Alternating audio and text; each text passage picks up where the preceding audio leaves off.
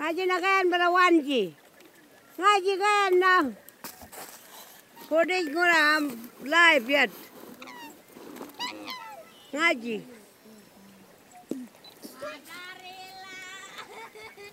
This is the Paruku now. That big lake. And this way we have all run. And give me one girl. One give me a.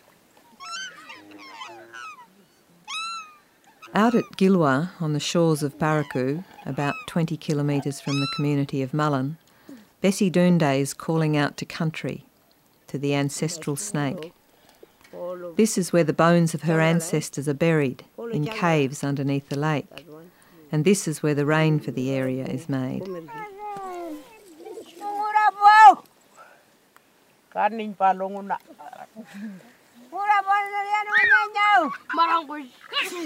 Make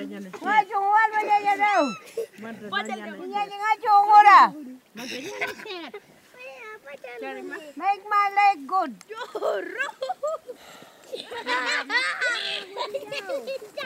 Bessie is a Walmajari traditional owner for the Paruku Lake country.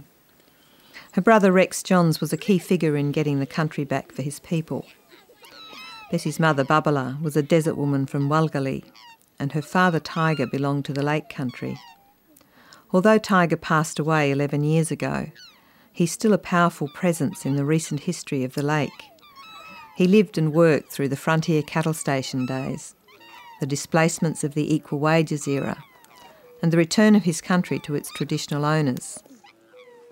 He was blind for all of his adult life.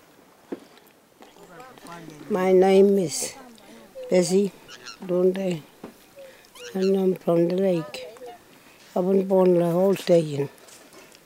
Knees at Sandy. What about when you were just a little girl? What was it like when you were a little girl there? I was playing around. Yeah, with all the kids. Big camp mob there? Yeah, big camp up there. And I had my mate with me, Elsie. We used to go together, play around. And did you like working in the house? Yeah, I never been like in that house. Yeah, with Elsie. Elsie. Yeah. And you worked together there? Yeah, I never been work together. Bessie was born in the early 1940s near the two sandhills north of Gillankara, the old station homestead. She grew up and worked on Billaluna Station, which included Paruku and the Sturt Creek flood-out. The family lived in a bullock hide tent, and Tiger and Babala hid Bessie and Rex from the welfare patrol officer, so they weren't taken away to the mission school at Balgo. So what did they do, take you out in the bush and hide you? Yeah. So how did you know when he was coming? Gadia, Blackboy, you know, they used to talk with. We used to hear them talking. You must go hide. And we used to hide from that Gadia, no? Did he ever catch you? Nothing. He never catch me. That's my big mob. All go bush? Yeah, we always go bush. Hide there, along the grass. We used to watch with the truck. God, this truck going past. Yeah, I would have been a good school girl. You would have been a good school girl? Yeah. Bessie's younger sister, Veronica, is the only one of the three siblings who went to school, learning to read and write, but losing her own language in the process.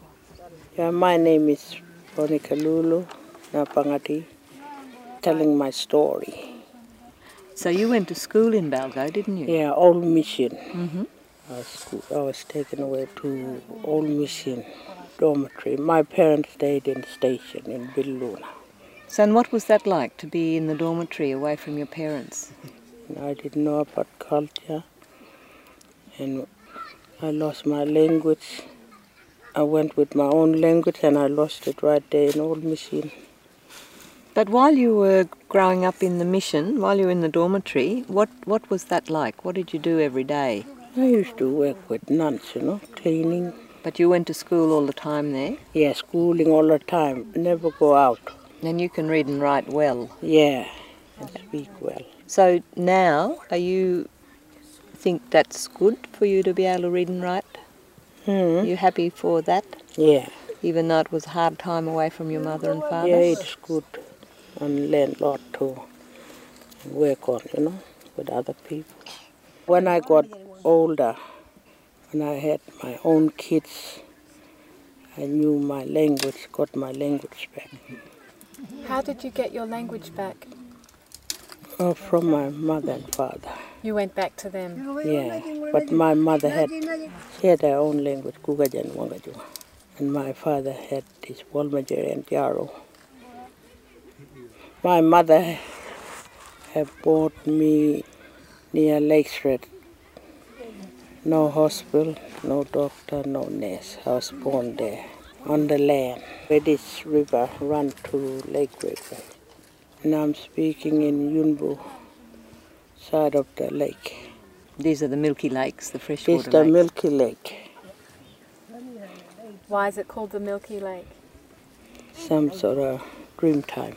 Must be the dog, chasing emu. That's why this water is milky. And the other side, the big lake is blue. Can you tell this lake story, Bessie, just about how this lake got created? Can you tell that story, the dingo story? You can't tell them. No. Who could tell it? Anybody this mob? I don't know. Dingo story. Somebody got to tell, man. Only a man can tell that one. There's a hierarchy around the public telling of the major creation stories. It's tricky ground to negotiate, especially these days, when the generation that grew up on the ground is passing away, and the authority is being handed on to a younger generation. But there is a dreaming story associated with this place, Gilwa, that Bessie and Veronica can tell, about Willie Wagtail, who's a gossip and a troublemaker. It's late afternoon and we're on the northern side of Paruku, sitting on a white sandy beach among the spectral skeletons of acacia trees that were drowned when the high water levels returned. The water is deep and the kids swim beside cliffs that were used as a burial site in the dry times. Just visible across the wide channel is another favourite fishing and swimming spot, Giji, also called Two Trees because of the twin trees on a sandhill near the shoreline. They mark the place where two serpents, or water snakes, stood up in the dream time before setting off to avenge a slight to their cousin, Willie Wagtail. We are in Gilwa, where that 2-7 was here. They was quietly swimming in Gilwa. And from long way came Willie Wagtail from the place called Dangu. She came out here and found 2-7, and they saw Willie Wagtail came and told them the story, how he didn't get gift. So that 2-7, they got really angry because he didn't get gift from those people. And circling around, spinning. So they swam to other lake, to Giji. And they crawl up and then look in those 2 sandhills. And they put 2 trees there. Wagtail was at a ceremony at Dangu and became angry when everyone but him received gifts. He flew here to Gilwa and told the 2 snakes about the insult to his family. The serpents became enraged. They swam across the water to Giji and climbed up on the sandhill at 2 Trees. Then they flew to Dangu, whipping up rain clouds and dust storms as they went. And that Willie Wagtail was there on the side with them. They traveled, they came to that rock hole and saw a lot of people dancing. And they saw cloud. Sit down quiet. That old man, do a snake one say. Willie Wagtail one say. Wait here. Wait here. That the Willie Wagtail went And so those people told his sister to go back because she was a pregnant one. Wagtail's sister was there, pregnant, and he sent her away. Then the two snakes painted themselves with ochre and flew into the ceremony in a cloud of rain and dust and killed all the people. It was raining, raining, raining, raining. And cloud. Cloud. Where from all this cloud coming? All the people used to say, I got a cloud coming. And that two snake went right round. They made two big creek. They went underground. Went and got those people around them. And they made separate rock hole, one for women, one for men. Got all the bones and took them back to Gigi, and they're still here. So and swallowed those people and brought their bone back. Yeah. That's why this place is Gigi. That's why this lake called Gigi. Gigi means bone of the people. Gigi. Bessie's brother Rex worked as a stockman for my family through the 1960s to the early 70s, when we lived on Mongrel Downs Station, just over the border in the Northern Territory. And Mally Brown, the father of Bessie's first daughter, Shirley, was our head stockman for many years. I started coming back to this part of the country 15 years ago, reconnecting with the place and the people. In late 2003, Rex's daughter Julianne asked me to coordinate a project with the women. I wasn't sure how enmeshed I wanted to become, because I knew there'd be no turning back if I agreed. Then Rex died unexpectedly. I had a choice, to let the old connections fade away, or to build a set of relationships grounded in the past but anchored in the present. I took on the project. I got enmeshed, and now I'm in it for the long term. You guys want to hop in? Here, not there. Hey, two girls. We're going swimming down the lake. This is put the yard over here. This is put the yard over here more better so they can see. Now, Billy Pool, that's where we want to go? All of 2 trees. You want to go to Two Trees? Yeah. With everybody else? For kids. Yeah? They're gone. That's that now. I like 2 trees for singing so fun. That's your country. This little girl? Yeah. 2 Trees? You all right? You know 2 twin trees there? Well, this two, Carrie and Kim. Ah, twins. Yeah. Ah. My brother, my twin named Kim. Yeah. We're driving across a vast floodplain, pale yellow grass from horizon to horizon, except where it's been recently burned. That's the place you go to Bulbai, then. When the Sturt Creek comes down, a lot of this area goes underwater. The low-lying country forms chains of clay pans that hold water for months after a big wet season. These floodplains are what made the country such good cattle country back in the station days. Tell it, where are we going to, Carrie Ann? We're going in 2 trees in my lake. My country. My country. That's where those 2 snakes stood up, isn't it? We are going to 2 tree lake to talk. Funny one, boy. Hi, funny one. Hey, boy. Carrie, and you gotta say like that for my grandpa. My grandfather land. Kilaki country, you talk. Gilaki country. The ancestral stories are full of double entities, travelling through the country and creating it together. It's there in the language, which has a dual case. We two, they two, we two talking to you two. The twins are identified with the 2 trees, the 2 snakes. This is their country. It's ordinary and wonderful at the same time. You get the sense of how narrative aligns the mythic tradition with the present and folds people into the country. Let's see what we've got.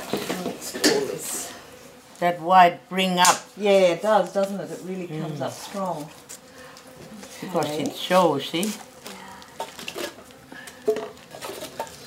It's grey. Oh, yang kun kepe ko do. Little bit white. There, look. Is that creamy one? That one. You gotta make one. Yeah. Lulu was working on a map of the northern end of the Canning stock route as part of an art project to document the entire route. Most of the cattle that travelled down the stock route to Wiluna were mustered from Bilaluna and Lake Gregory. The idea for the maps was born several years ago, out of a conversation I had with Bessie's daughter Shirley. I was talking to her about the archaeological and environmental significance of the lake country. Geomorphologist Jim Bowler, who's best known for his work around the Willandra Lakes and his discovery of the Lake Mungo burial sites, had been studying the Paruku lake system for 25 years. We invited him to come back and make a trip with the elders to some of the significant sites, to look at how the Aboriginal and the scientific knowledge intersected. We needed a template for the information, and that's how the idea of a painted canvas map came about, big and robust enough to be worked on out on the ground. Since then, we've made 2 more maps, one of Sturt Creek and one of the flood delta. The dreaming stories and the family connections still follow the flow of the water. Story, family, country. It's all part of the same thing. Yeah, when I do this map, and this map made me happy, you know. When you do this map, it's like going to country? Yeah, going to country. But I feel proud, you know, for this map now. That's where I'm helping Kim for painting. I'm learning here too, color of the country. So she did the map, and she went and showed to us. And we got happy, all of us, whole community. And she asked to put the colors now, and we asked her what colors we want to put on, you know. On our land, we call the name, Bessie, my sister, called the names and waterhole, lakes, and where they was working around and doing mastering. I'm doing this one, my own people, country, with my father and grandmother. Like the route of the running dogs that created it, the Sturt Creek Channel braids and divides and joins again, and so do the narratives that make up the story of Paruku. Alongside the dreaming stories run the traces of deep time, etched into the landscape by water. Ancient shorelines that reveal a paleo lake 20 times the size of the present day, a climate of monster monsoons and millennial droughts. Jim Bowler has spent the past 25 years investigating what Paruku reveals about the ancient climate and early human occupation of northern Australia. Previously, there were huge rivers draining out towards the Western Australian coastline, but those rivers have long since ceased to flow, and their ancestral rivers, now much diminished in discharge, tend to wander off into end up in strange places. One of them is represented by the final termination of Sturt Creek, which now runs into this quite large depression formed in the Earth's crust, and there it forms now this amazing system of freshwater lakes. I guess our search begins now from the power of aerial photography and our satellite imagery. Looking down on the Earth from space, we can see signs that we rarely can see on the ground. You can see signs of huge ancient shorelines. If the water was there, there would have been aquatic plants and freshwater shells, ancient fish remains. So we go looking for those, and then when we find, in this particular case, evidence from the termite mounds way out in the desert, that the termites are bringing up from 2 or 3 metres below fragments of shell. And these are fragments of freshwater shells, so we don't even have to dig. The termites are doing the excavating for us. We can eventually end up dating some of those shells. We then drill a hole or excavate to make sure that the shell bed is really there. So it's that combination, starting from the broad regional evaluation from photography down to looking at the actual truth on the ground itself. So the findings that you made last year, could you just describe what they were and what their significance actually are? Well, there are two aspects of that study. One is building up the history of climatic change. The present environment is much drier. The lakes have contracted, but where the creeks drain into the lake, the creek channels have excavated material on the banks, and in those cuttings on the banks we can find old levels of soil and lake sediments, within which now we find evidence of artefacts, stone tools, stone flakes that were manufactured by the people who lived very close to the lake, to the water's edge. Now we've obtained some optically stimulated luminescence dating, demonstrate that the age of those artefacts is at least 20 to 25,000 years, which means that we now have a new picture of ancient people occupying those lake shores, built up now from these tiny flakes that most people would pass over without giving them a second thought. It's like, in some sense, peeling back layers of time, and as we do that, the information from each layer adds a new layer of value.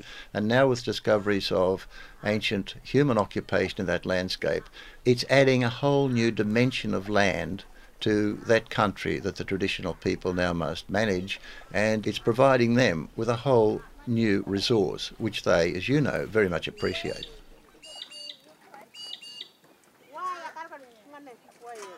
There was a period during the heyday of the pastoral era when the old people went quiet and stopped telling the younger people about their country. The geography of the landscape itself seems to influence how it's remembered. The lake boundaries ebb and flow. It dried out a number of times last century, so people can tell you where the soak waters were in places that are now underwater. Where the creek spreads out into the floodplain before it reaches the lake, the knowledge is also diffused. There's no longer the detailed association of individuals with particular locations. Sturt Creek, on the other hand, is a very coherent track, and the knowledge of country is precise and detailed, despite the fact that most of its people were moved off in the late 60s, when equal wages came in. Sturt Creek still runs as a cattle station, and most of the traditional owners now live in Mullen and Billaloona. Last year, we took a lot of them back to their country and mapped the sites along the river. Melga? Why? Boxer. That me, Melga. My father been giving me all the story. When that river goes down, well, that's a dreaming for this old man came down. Fish, you know. My father, mainly, he saw that was a dreaming for Boxer. That's the fish dreaming, that crossing. You know, we caught barramundi, fish. And he saw, this is not a fish, must be a baby, you know. That was... Me? Yeah, that is dreaming. When they, like people, when they see something like a bird or anything like that, that's the dreaming for them. Boxer Milner was a stockman and is now an important painter whose work is exhibited nationally and internationally. He paints his traditional country, Pokiji, the central Sturt Creek area near the old crossing where he was born. Boxer's niece Shirley Umari also grew up at Sturt Creek Station, and she interprets for him. When did you start working there? Were you a really young fella? Young boy. And your family was there? Oh, big my family. I've been born right along that creek, along the crossing. I've been digging my river there and show him that place. Old man said when he was a little boy, when he was young, he used to work in Sturt Creek. and with his families and with his brothers, with his dad, and they all worked at Stockholm too. Family, you know. From there, seven put me it took one Puranum came now. When he was young, and they learned how to ride a horse, and they put him in the job to run the station. And he had all the young fellas and all the Kadias, white men. He was the boss. They was only young, and he was young too. So he was working as a stockman and head stockman around those Kimberley places for a long time. Long time, one place. When did you stop working as a stockman and start to paint? Is that river there? That's all no. That is yeah. Not that way. Well, when he started painting, he only knew the Sturd Creek River, that's all, because he was living there. And he remember what he done in the old days, where that river, he knows it. That's why he wanted to paint, to help him remember for the new generation, for all the families, you know, to see what he's drawing, you know, in the picture. He also said that that's all he can paint. And that's all he can paint on his Sturd Creek. Because when you draw another people's painting, you might get jealous and something might do something like you, like a witchcraft or anything like that, you know. Yeah. The big story for Sturt Creek is a massacre that occurred there, probably sometime in the 1920s. Boxer's brother Clancy witnessed the massacre as a child, but survived. And Boxer is one of the few people left who still knows the stories from that time. Mother and people ran that big lake. Mother run on my brother on station. Taking back like a woody lake. Should have moved at the time of the tree. They mustered him up from all around the country? Seven mother from big lake, from that lake. These 4 white men came and they brought him to Whitty Lake. From Melbourne with the horses down to Western Australia. They came from Melbourne, you know, down, and they went to the lake and they saw these old people sitting down, hunting or anything they're doing, you know. They mustered all the people like a cattle. They were shouting at them, they was whipping them and, you know, hitting them. Yeah. And they took them up to that Woody Lake. They tied their hands and feet to the tree and they shot them. Women and children, they burnt them separately. Burnt them alive in that place, Woody Lake. My brother went to Queen like that Bullock didn't that. Boxer's brother, Clancy, well, he was hiding underneath the bullock, that one, and that bullock was really smelly, and he hid himself underneath so those white men might see him when he was young, you know. And he saw the thing was happening, shooting and everything, you know, whipping. And when that shooting and everything was finished, he got out and he was walking. And my father, Box's father found him now. You could probably smell him from a long way off. Yeah, and he carried him all the way, you know, but away from that place now. I've heard a lot of stories about the killing times at Sturt Creek, but that's a whole new version that I've never heard before.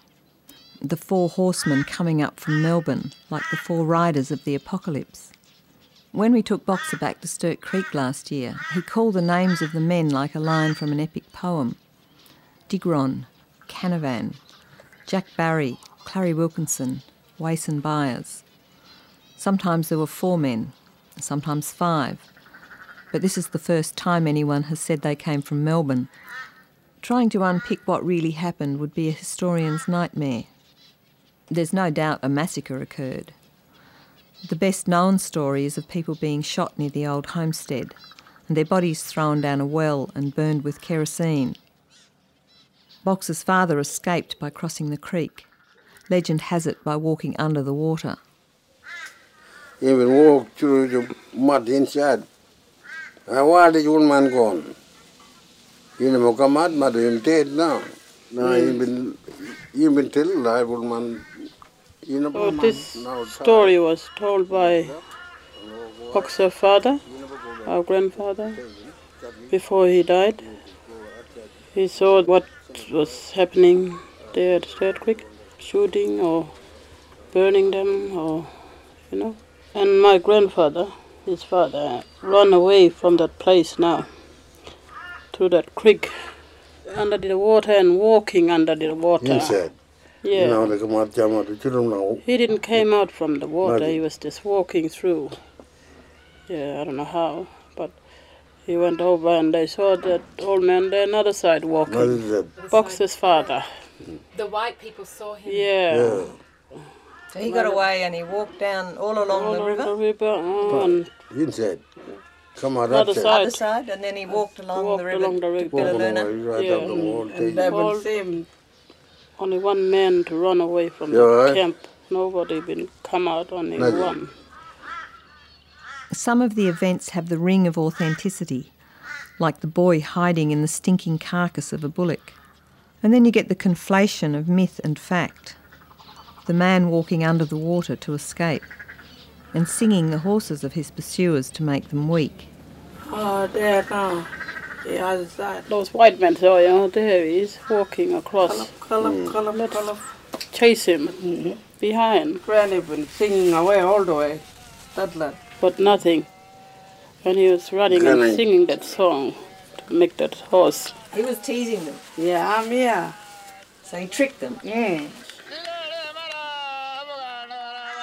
You feel the power of the narrative tradition at work, the constructing of an epic that draws on myth and fact and collective memory. I don't believe the embellishments undermine the reality. The trickery and interventions of ancestral beings gives people a sense of pride. It's how they take back some power for themselves out of the disaster of those times.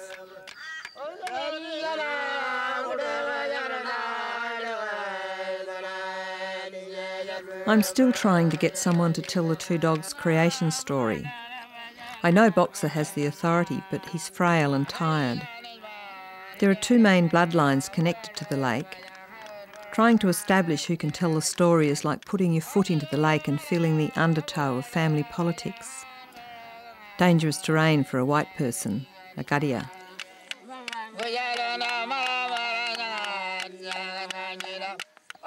In a published fragment of Boxer's version, he describes himself and his brother as two stones put down by the two dingoes just before they go into the ground for the last time. It's the doubling again. Stones, dingoes, brothers.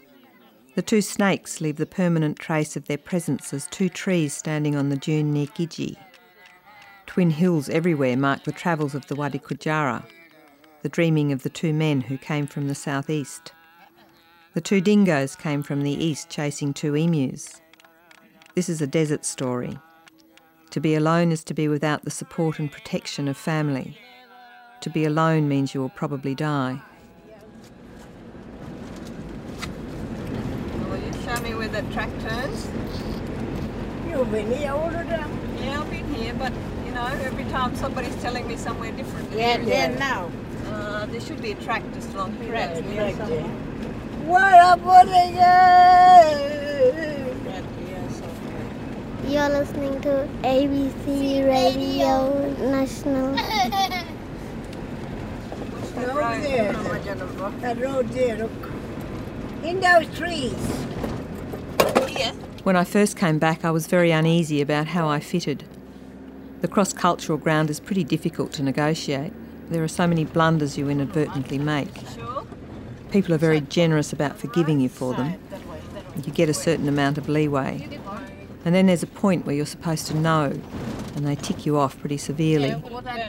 But in the past few years, they've become very important relationships in my life. I think one time I took you.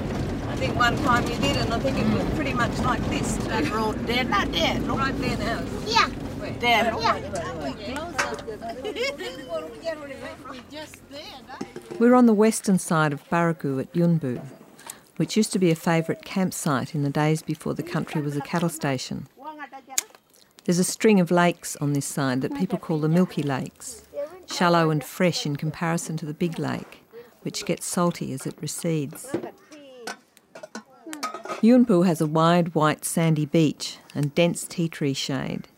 It's a haven for ducks and pelicans and a good place for fishing and finding mussels. It's not difficult here to step back into another time. My grandfather, Tiger, he used to go out, show us and tell us. When we used to went for a drive to the lake, he used to tell us, this place Yunbu, this place Pulbai, or that place Kilwa. And long time when we was kid, we just knew only one lake, you know.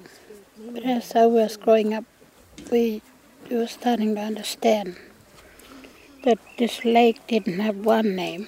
They had all different names. Tiger, he was very wise, and even though he was blind, he knew everything. He was wise in his ways, you know. So even though he was blind, he still knew all the places and the names? He knew all the different places. The main transfer of knowledge is still through storytelling. The elders pass the knowledge on. When they die, they remain in the collective memory of their descendants for about 3 generations, after which they take their place within the cosmology of the ancestors. By the time Tiger's great-grandchildren are elders, he will have become part of the Waljiri, the dreaming, and taken on the attributes of the mythical beings with which his life was associated. His totem was snake at Yanajara. They call him C25. That's his country, where he was born, you know. And that was his dreaming there too. May Stundi is Bessie Dunde's daughter, and she's one of the people who's taken on the responsibility of keeping the stories alive. Things are recorded and written down now, and people recognise the importance of that. But the spoken story is still where the real power rests. May is a trained linguist, and she's one of the key links between the traditional ways of storytelling and the contemporary means of recording stories for the future. My name is May Stundi Nangala.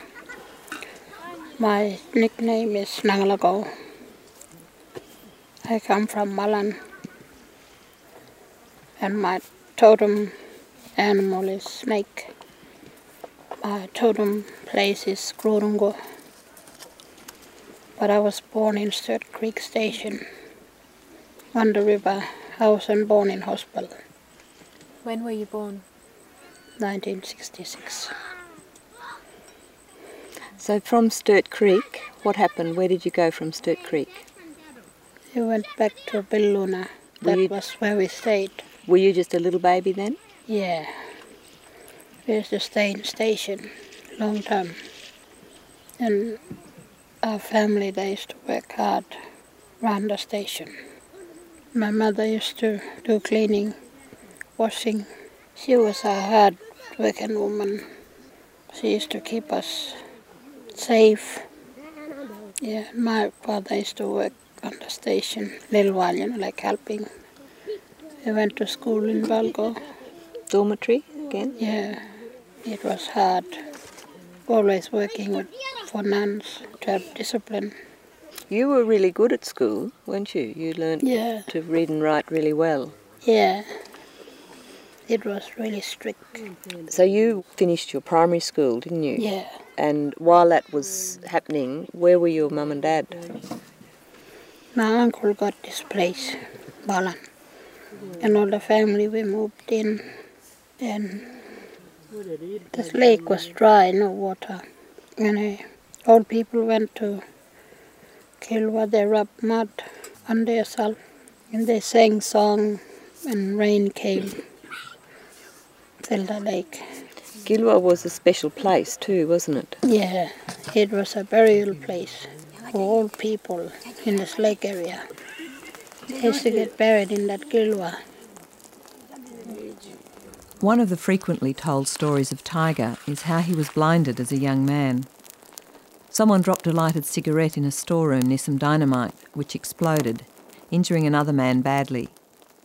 Tiger went to his rescue and was blinded in a subsequent explosion. His daughter Lulu takes up the story. And you know what made him take all that pain? Mud, quick mud, putting on him all the way. What did he do after that, after he got blinded? He was still working. What sort of work did he do? Well, he did that big airstrip in Lake Street by his hand, cleaning for aeroplane to land. So they made that airstrip by hand, that way? Yeah, blind one. Wow. When he used to build his own house and cut wood, use axe, he used to touch wood where he's cutting it. He always hold my mother. Yeah. So she'd walk around and he'd have his hand on her shoulder? Yeah. When we were small, he used to feel our face, what sort of face we got. Even all my cousins too, you know. He knows them by their voices. So when we have our community meetings, he would come first, you know, and he would just sit down and say things. And he would be the first one to mention, like, this is wrong, this is right.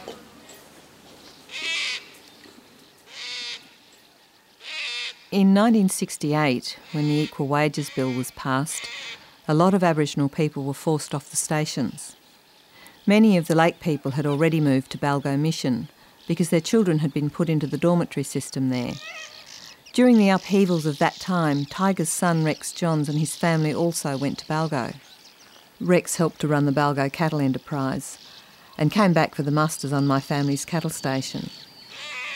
Julianne and Rebecca Johns, Rex's daughters, talk about how their father won the Lake Country back. Mainly he would talk to his father, old Tiger Red. He would ask him if he would like to go back to his country here, you know. I mean, initially it was bought for you, like as a cattle station, wasn't it? Yeah, it was bought cattle station. And Who bought it? Whitlam government came, the Labour government. Mm-hmm.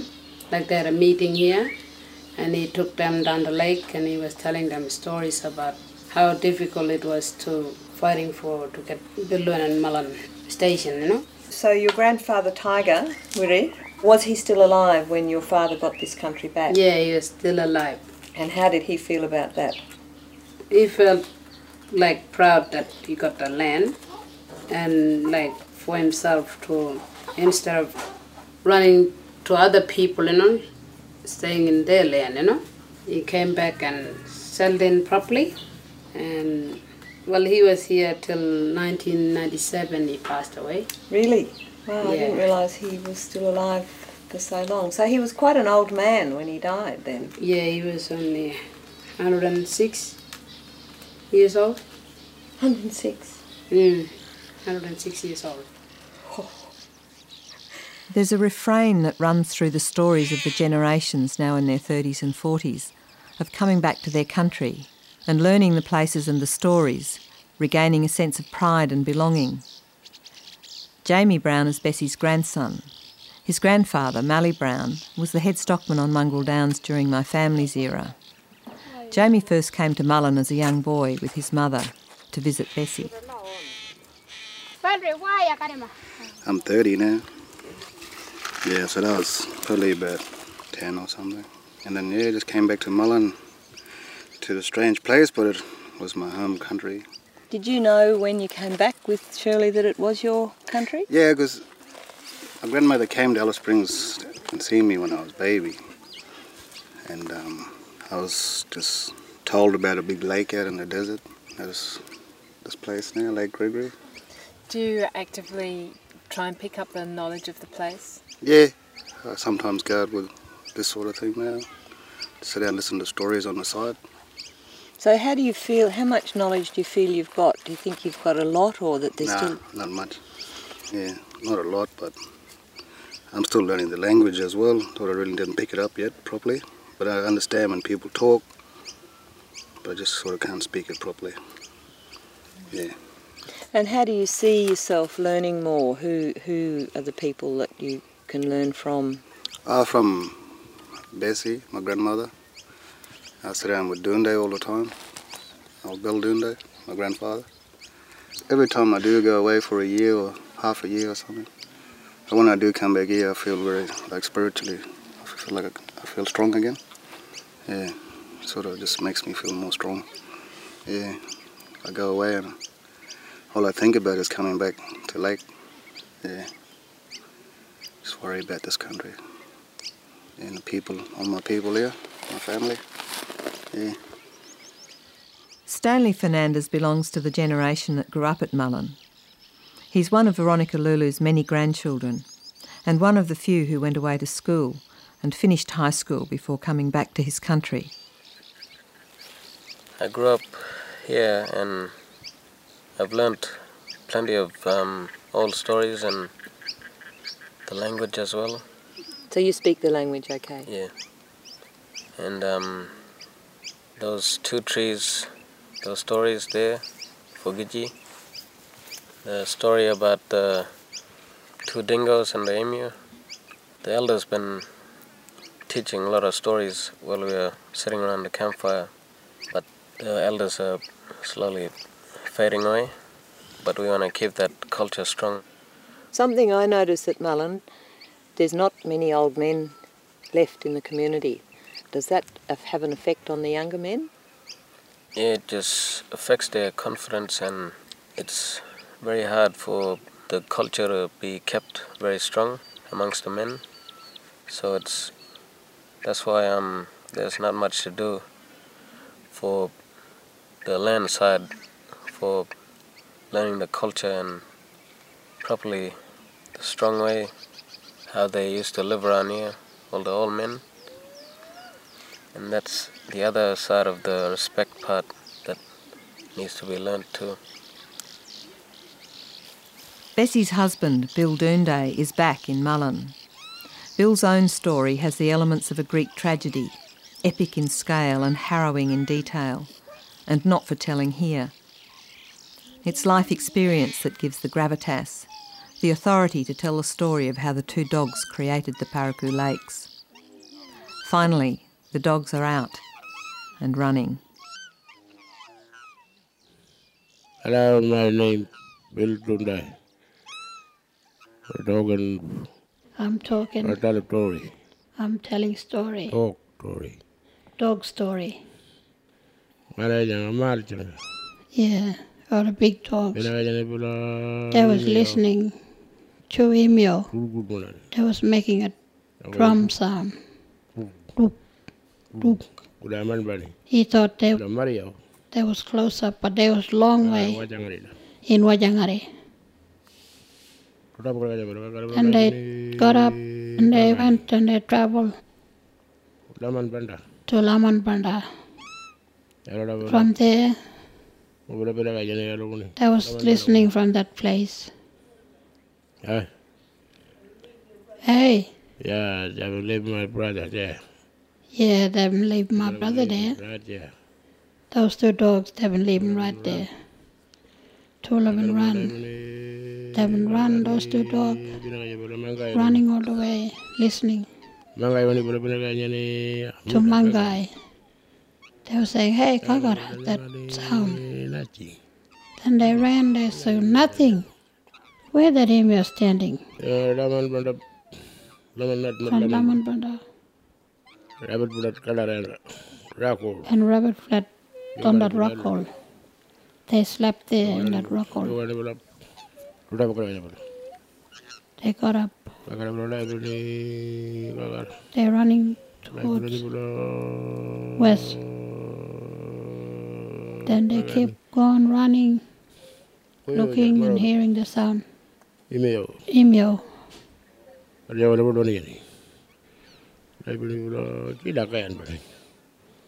In one day they traveled. They went Kakara west. They thought it was close up. Maybe emu was breathing, it was heard that sound.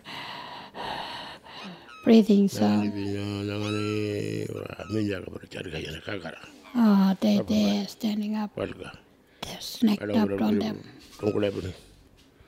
Then they ran east, west, Kalara. They was running side by side, them to email.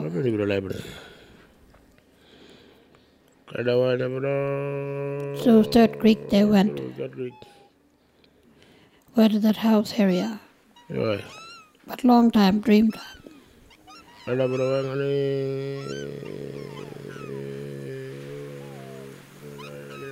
I think people need to wake up and start working together again, like they used to in the old days. And this community can run better. I reckon not one man, but at least one voice can be heard in the distance for all the people to come and gather around, start talking about what can be done to make this happen. And what about for you here? I just want to try and be an elder for all these. I'm the oldest grandchild for everybody. And just be around for all my brothers and sisters here. Are you happy here? Yeah, I'm happy. You think you'll stay on? Yeah, I'll stay on.